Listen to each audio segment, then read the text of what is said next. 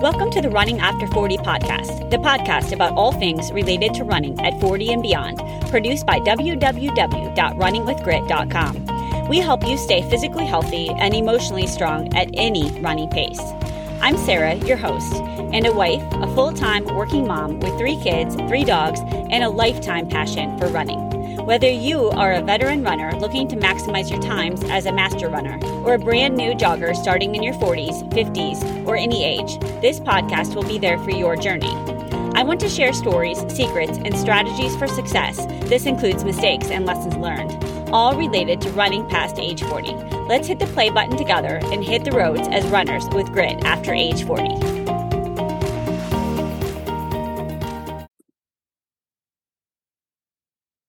Hey guys, welcome to episode 65 of the Running After Age 40 podcast. This is going to be a super fun episode. This one's going to surprise you. So my guest, Laura Chambers, she wrote the title for this and she suggested, stop peeing on yourself and start feeling more confident in your runs. And when she proposed this idea, she shared about how post-pregnancy, a lot of people deal with this. But I'm going to tell you, I never was pregnant. I've got kids that are adopted and I've dealt with this forever. So I think it goes much beyond pregnant. I'm sure pregnancy, it's even worse, but I think I remember being on my running team, when we were in college and it was an issue then. And I think it never subsides. So for the men, I guess, listening, they can probably skip over this one unless you want to understand why your wife, or friends on the run has to stop all the time. So you might want to take, this won't be too long, so it might be worth your time. But anyway, Laura, without further ado, why don't you introduce yourself? Tell us a little bit about your background, please. Sure. Yeah. So I'm Dr. Laura Chambers. I'm a doctor of physical therapy. And I have also been a runner my whole life. I competed in track and field in college. I was actually a high jumper was my specialty though. So I used to snigger at my distance running friends as they would go off on miles and miles. And I'm like, guys, I'm just going to go jump today and make fun of myself a little bit. But I loved being a power athlete and heavy lifting and that kind of stuff. And then, post NCAA eligibility, there's not a lot for a high jumper to do without that mat on the other side to land on. Mm-hmm. So I converted more into distance running, and I have been a distance runner and a triathlete pretty much ever since, beside the 5 or so years sabbatical while I had my children. Mm-hmm. I just couldn't find the space. So it's my running background, and I've been a physical therapist now for 14 years. Spent my first 10 years really specializing in orthopedics. And then when we started talking about having a family, it got me really interested in pelvic health. And so I've started specializing in pelvic health and now specifically in postpartum women who have incontinence or prolapse related issues. And I love what you said, which is I specifically target postpartum women because it is so prevalent in that population to pee on yourself. Mm-hmm. But oh my word, it is by no means something saved only for postpartum women. It is in, like you said, younger athletes. I see it have older women a lot of times who come in who have never had babies. So it's across the board for sure. So interesting. So I want to start, one thing you shared is that the leaks are a sign of something more going on. And I mean, I know that, my generation and probably a lot of people listening, when we think of core, we still think of crunches and, plain colds are the big advancement, right? So Tell us a little bit about why we should worry about this beyond just having to, spot the porta potties on our runs. 100%. I love that question because it gets to really the root of this, which is a coordination issue. And yes, a strength issue, but not always where you think it is. So the pelvic floor gets usually all the attention because ultimately to leak urine, it has to kind of run through where the pelvic floor can control. And so Kegels are the primary exercise. Squeeze your pelvic floor, let it go, squeeze, let it go. And that's what is always talked about. And there can be a strength problem with the pelvic floor, but it can be too strong or it can be too weak. So I see people on both ends of that spectrum, and commonly we don't think about a pelvic floor that's actually overactive and problematic in other ways. But then when we look at how the pelvic floor interacts with the rest of the body, it's got to coordinate with lots of pieces. Joint-wise, it sits right in our pelvis. So it's got the pubic bone, it's got the SI joints in the back, the hips are right there, all of the spine joints. So if those joints aren't really feeling great, the pelvic floor can kick in and try to compensate and add some stability. Otherwise, around it is a huge muscular system that, yes, we call the core. And like you said, commonly when I say core, you think six-pack abs. And it goes so much farther than that. So even like the very top of our core that makes like the roof on it is the respiratory diaphragm. So our primary breathing muscle. If breathing is not coordinated well with the pelvic floor, then leaks can commonly happen. Same thing with our spine muscles. If they're over gripping or overcompensating, then we're going to be pushing more pressure somewhere else. And so the pelvic floor sometimes is just a clue to us that there's another coordination or strength and balance going on. And as a runner, who doesn't want to know that their core is nice and strong? And the stronger your core is, then the stronger your runs are going to feel as well. So how do we know? Like what can we do to figure that out? Especially, I mean, people are listening to this podcast. We can't see you, but like, is there a way that we can, are there a couple of exercises you recommend to just check or to be able to evaluate ourselves? Yeah, great question. Because you're right. I feel like the pelvic floor is an enigma, largely because it is an unseen muscle group. Like if I want to know how my biceps working, like how many people in the gym do you see doing curls in the mirror? You can see everything that's happening.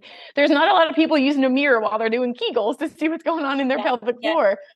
So my favorite, just like simple thing for an average person to do, if you're trying to figure out, is my pelvic floor overactive? Might it be underactive? Can I not coordinate well? Where am I going? Is what I call a Kegel test. So just sitting comfortably in a chair, you're going to do a series of Kegels, and I can talk you through it right now. It doesn't take long. So a Kegel being an isolated pelvic floor contraction. So sometimes it's described as like thinking of trying to stop your flow of urine if you were in the middle of a urine stream. So you shouldn't clench your glutes or squeeze your inner thighs. It should feel more internal to the base of the pelvis and just kind of like a squeeze and a lift that we're looking for here. So that's what I mean when I say Kegel. So for the test, just sitting relaxed, you're going to try to do a Kegel exercise at like 25% of your effort. So like a small, not a big squeeze, but a gentle 25% squeeze. Hold it for about a second and then let it go completely all the way, kind of feel that tension drop out of the muscle. And then we're going to do it again, but you're going to squeeze this time 50% effort. And it's, a range, but you're trying to go about half of your effort. So you're going to squeeze, hold it for a second, and again, let it go, feel that tension drop out. So now you have a totally relaxed muscle. We're going to do 2 more times like that. This next one's at 75% effort. So bigger squeeze, 75%, holding for a second, and then letting go. And then this final one, we're going to try to recruit that whole pelvic floor. So big squeeze, still not squeezing the butt muscles, but get big Kegel squeeze, and then let it go completely all the way. So there's the test. And then the way you interpret that is, first, could you feel a quick and easy and full let go between every contraction? If not, you may have more tension in your pelvic floor than it needs. Your body has a hard time letting go of that tension, and you might have a chronically overused pelvic floor. And so what you want to look at is more on relaxation types of training for the pelvic floor. Now, if you could completely feel it relax pretty well between every repetition, then you're going to start to look at, okay, could I do 25%, 50%, 75%? Could I feel like I could grade it like that? If not, you might need to work on coordination training, a little more tuning in, kind of feeling what your pelvic floor can do. And again, if you could, then we look at how did you do going to 75% and then even up to 100%? Could you do that without your glute squeezing? Could you feel like it was strong? And if not, then you might need to work on building some more strength and endurance and awareness also in your pelvic floor. So this is great. So beyond like figuring that out, and let's assume that I do this test and I have a problem. So obviously it's going to help me so that I don't have to stop and pee while I'm running. But like, how else would it benefit my running if that was me and I started doing some of those exercises, like the proper things? Yeah. So that is really just kind of an assessment of what is my pelvic floor itself doing. So if you find that you have an overly tight pelvic floor, then you could be actually getting some hip pain that's not coming from your hip. It could be a trigger point in your pelvic floor. Same thing for like your back or your pubic bone, or sometimes it's even like abdominal, like menstrual crampy pains. Pelvic floor can refer other pains. So if you have a niggly little pain in that pelvic hippie region that's really not going away, I am by no means diagnosing, but if you also find you have trouble relaxing your pelvic floor, you could actually help some of those chronic pains by bringing better relaxation to the pelvic floor. Now, I should also say in that same realm, obviously, like we said, there's a huge muscular system of the whole core that wraps around and helps support the pelvic floor. So sometimes an overactive pelvic floor is overactive because somebody else isn't pulling their load. For running, a lot of times I see that happen in the glutes. If your glutes aren't on board, or you kind of have that little flat butt look, or you're not being able to power through the glutes, then your pelvis needs stability, and it might gain that through the pelvic floor. So there might be a combination of relax and release your pelvic floor while trying to find those glutes and start training those glutes. And by golly, does a run get more powerful if you got that big, beefy glute muscle on board as well. Okay, that's really helpful. And then I'm going to come back to something you mentioned earlier, which was the diaphragm and breathing. Yeah. Do you have any, exercises or recommendations to check, how that is all related? How can we improve that? Yeah, great question. And I think the glutes and the diaphragm are my two favorite muscles in the whole body. The diaphragm is just such a uniquely shaped muscle, and its anatomy is kind of important to that question. So the diaphragm sits at the bottom of the rib cage, which is also the base of our lungs. So it kind of rests up like a dome. So you picture it kind of attached along the whole bottom of the rib cage, fronts, sides, and back. And then it rests up into our chest cavity some. So when it contracts, it pulls downward. I like to kind of compare that to opening a balloon, an umbrella. So if you open an umbrella, the sides flare out and the center of it pulls down. That's kind of how the diaphragm works. Breathing wise, that's great because it stretches open the lungs and it pulls in oxygen.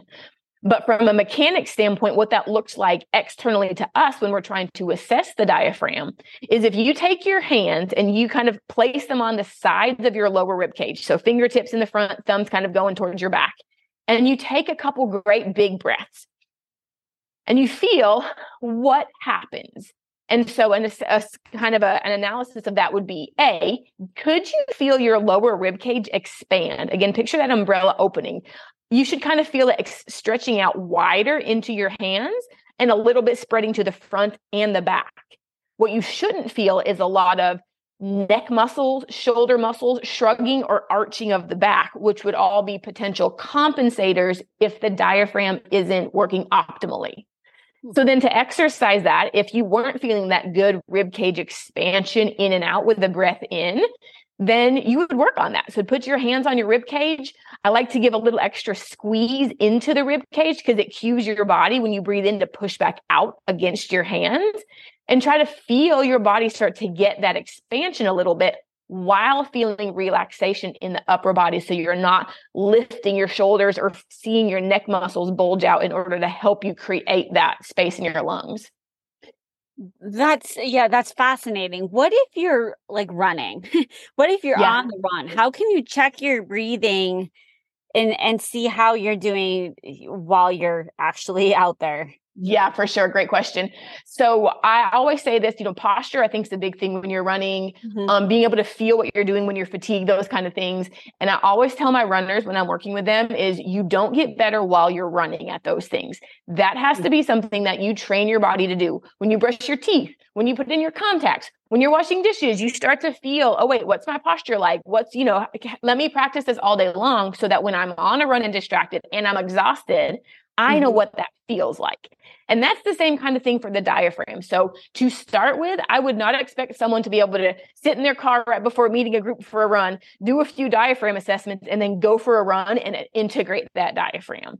It would be probably several weeks of every, couple hours at home, you stop and do 5 to 10 breaths, hands on your rib cage, feeling your diaphragm, starting to learn it, letting your body go, wow, I never really tuned into this part before, to realize how it was functioning or not functioning. So you start to tune in and create that body awareness. And then you start to integrate it into more things. You mentioned plank for core in the beginning. I love integrating diaphragm breathing into a plank, even an elevated plank. So it's a little bit lighter, but start to feel how your ribs can expand while your body is working. And then through that process, again, you've learned the diaphragm better. And now when I'm on a run, I can absolutely go, oh man, my back is arching. I'm breathing up into my shoulders. Let me reset my posture, feel my diaphragm, and I can feel it even expand. Kind of my back expands, my sides expand. And that feels so much better in my posture, in my spine muscles that like to get tight, and most definitely in my pelvic floor, where I used to feel a lot of prolapse symptoms or a lot of tension pressing into it. Yeah, that's really interesting. I like that idea of just practicing it while you're brushing your teeth or sitting at your desk, and just little tangible things like that that don't have to take, a 30-minute, therapy session. Right. But bringing back to that, so tell me how do people find someone like you? Like, is it, how could you find a physical therapist if you're in this kind of predicament and you're like, I probably don't know the right exercises. Yeah, I've done this breathing. I did the quick test. I obviously have some problems. Sure. How do you even begin to approach that? Yeah, great question. So the first thing, if you're looking for something local to you that you would look for, is probably a pelvic health therapist, physical therapist, or what has historically been called women's health, but we treat all genders and lots of more things than just women's health. So we kind of have tended to adopt the word pelvic health at this point. And so you could look for a physical therapist in your area that treats pelvic health. Now, if your symptoms are very running specific, you might want to ask some more questions. Obviously, everyone in the medical field is a bit specialized. And if you're seeing someone who doesn't typically treat athletes, then you might, get a different treatment program than if you do find someone. So that's option one. My challenge in my career has always been, I feel like the people who need me can't necessarily find me. And again, in my niche, postpartum women, and who in the early postpartum phase, even first 15 years of having kids, really has time in their schedule to come see me 3 times a week for 6 weeks. And if you're really going to make a muscle change happen, you've got to train your body for 6 to 8 weeks, and you have to make progressions. So I can't teach you everything in one session and say, go home and do it on your own.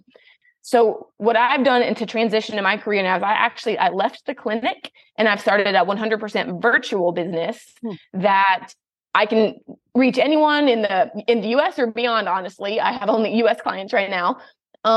And I can connect with them. There is video content that kind of explains really, in obviously lots more depth than we can go into today, about how does posture impact the pelvic floor, the diaphragm, the glutes, all of those core muscles. What does pregnancy do to the body that might make some changes happen that mean you need to correct them postpartum again? And then it takes you through 4 progressive phases of how do we find these muscles to start with, like the diaphragm and the pelvic floor. We kind of talked through quickly, how do you find those muscles and what do they feel like? And then 4 phases of find them and then start to integrate them and then start to challenge them more so that you come out feeling like your whole core is really integrated and strong together. Because it's not really about being maximally brute strong as much as it is about having really smooth coordination as those groups can kind of work together and use each other for support. I see. No, thank you. That helps clarify things. I want to go back to just the peeing. So obviously we've discussed like the exercises. What else can someone do? I mean, the obvious things are, restricting liquids, which we don't want to do, avoiding caffeine. Those were always my go-tos, obviously just knowing that where the porta pots are on the run. But especially like if you're going to plan a race or, is there something, do you have any other recommendations for people that are, especially if they're postpartum and they're really having tough issues until some of these exercises kick in? What else can you do? Yeah, great question. And I would say there's 2 sides to that, to answer that. One is there are 2 different kinds of urinary incontinence. One, which is kind of what we've been discussing up until now, more so, it's what we call stress incontinence. It's your body is leaking urine because of a stress placed on it. Could be a cough or a sneeze or going for a run and the pounding of that run. So something stressful is creating that leakage. To help manage that, We're more so talking about kind of these exercises we've talked through, and some of them can be quick bang for your buck. If you've never really tuned into your pelvic floor since having kids, or maybe your whole life, never known what it was, just starting to tune in can get the brain re-engaged with that muscle and start to use it more. So it's not always 8 weeks of strengthening before you see results. Commonly, I have people start to get really good results within the first several weeks because they're reintegrating to muscles that they hadn't really been using fully before. So that's one side of the question. Now, the other side is there's another kind of incontinence called urge incontinence. And this is that all of a sudden, out of the blue, oh my gosh, I got to go now or else I'm not going to make it kind of feeling. And I hear runners talk about this a lot too, because it's not just little drip here and drip there as you go through the run, right? But it's, I just peed before I left. Yes. And I'm 10 minutes into a run and I happen to, maybe something in the environment triggers the bladder or who knows, but all of a sudden I got to go and I got to go right now. Yep. So urge incontinence we deal with differently. That's not because your pelvic floor isn't strong enough. That's more of the bladder trying to squeeze and empty that urine out before it is actually full and when it is not really time. And strategies for urge incontinence are helping give a calming signal to that bladder so that that bladder realizes, oh, this isn't the time to go. Now, mid-run, you can try this and see if it helps you, but definitely training your bladder outside of a run. If you tend to have high urgency outside of a run, every time you pass the bathroom, all of a sudden you feel like you got to go. Or every time you put your key in the door, when you get home, all of a sudden you got to go. If you have those kind of urgency triggers otherwise in life, my favorite strategy is what I call quick flicks of the pelvic floor. So it's literally in that moment when you're going, oh crap, I got to go right now. What you're going to do is you're going to squeeze your pelvic floor and let it go 5 to 6 times pretty quickly. And it's not a big squeeze and a full let go. These are just like mini. That's why it's called quick flick, because you're just doing little mini contractions. Okay. But physiologically, what that does is that rapid activation of the pelvic floor creates a reflex loop to the bladder that says, whoa, the pelvic floor muscles are super active. It must not be time to empty. And they can signal those bladder muscles to relax. And so in that moment, your goal is to get them to relax so you don't literally pee on yourself. Yes. But the other thing you want to do is do that over time, because if you've had a lot of urgency, then you probably have too much urinary frequency, meaning you go to the bathroom more than every 2 to 4 hours. Mm-hmm. And once your bladder is in that habit, we've got to retrain it out of that habit. And so it's not just a matter of put your key in the door and you feel like you got to go. So you do your quick flicks and then you get to the bathroom. If you just peed before you left work and it's a 30-minute drive home, even though you have that huge urge when you first get home, see if you can do some quick flicks and delay going to the bathroom. Ideally, with normal hydration, you want to be going about every 2 to 4 hours. And so you might need to, again, during normal life, outside of runs, look at what your habits are and see if you can start to train the bladder into longer holding habits. Yeah, this is so important. I think especially for people that what I find is I'll withhold liquids, if I have a car ride or something like that. And then it's if you're going to a race or something, and then now you're going to end up dehydrating. This is just such valuable information. I can't thank you enough. I know that one other thing you mentioned to me that we didn't discuss was rib cage angle. And I know nothing about that. So tell me what that means and how this relates to everything we've discussed. Yeah. So rib cage angle would be look at yourself in the mirror without a shirt on, ideally probably without a bra on as well. Okay. And you're going to use your hands. So your fingertips are going to go right at the very, very bottom of your breastbone. So the center line of your rib cage, follow it all the way down to where you get to the fleshy part of the abdomen. So you're going to touch there, and then your fingers down into your palms are going to then find the border of the middle part of your rib cage. So you're kind of figuring out what angle is created there at your lowest part of your rib cage.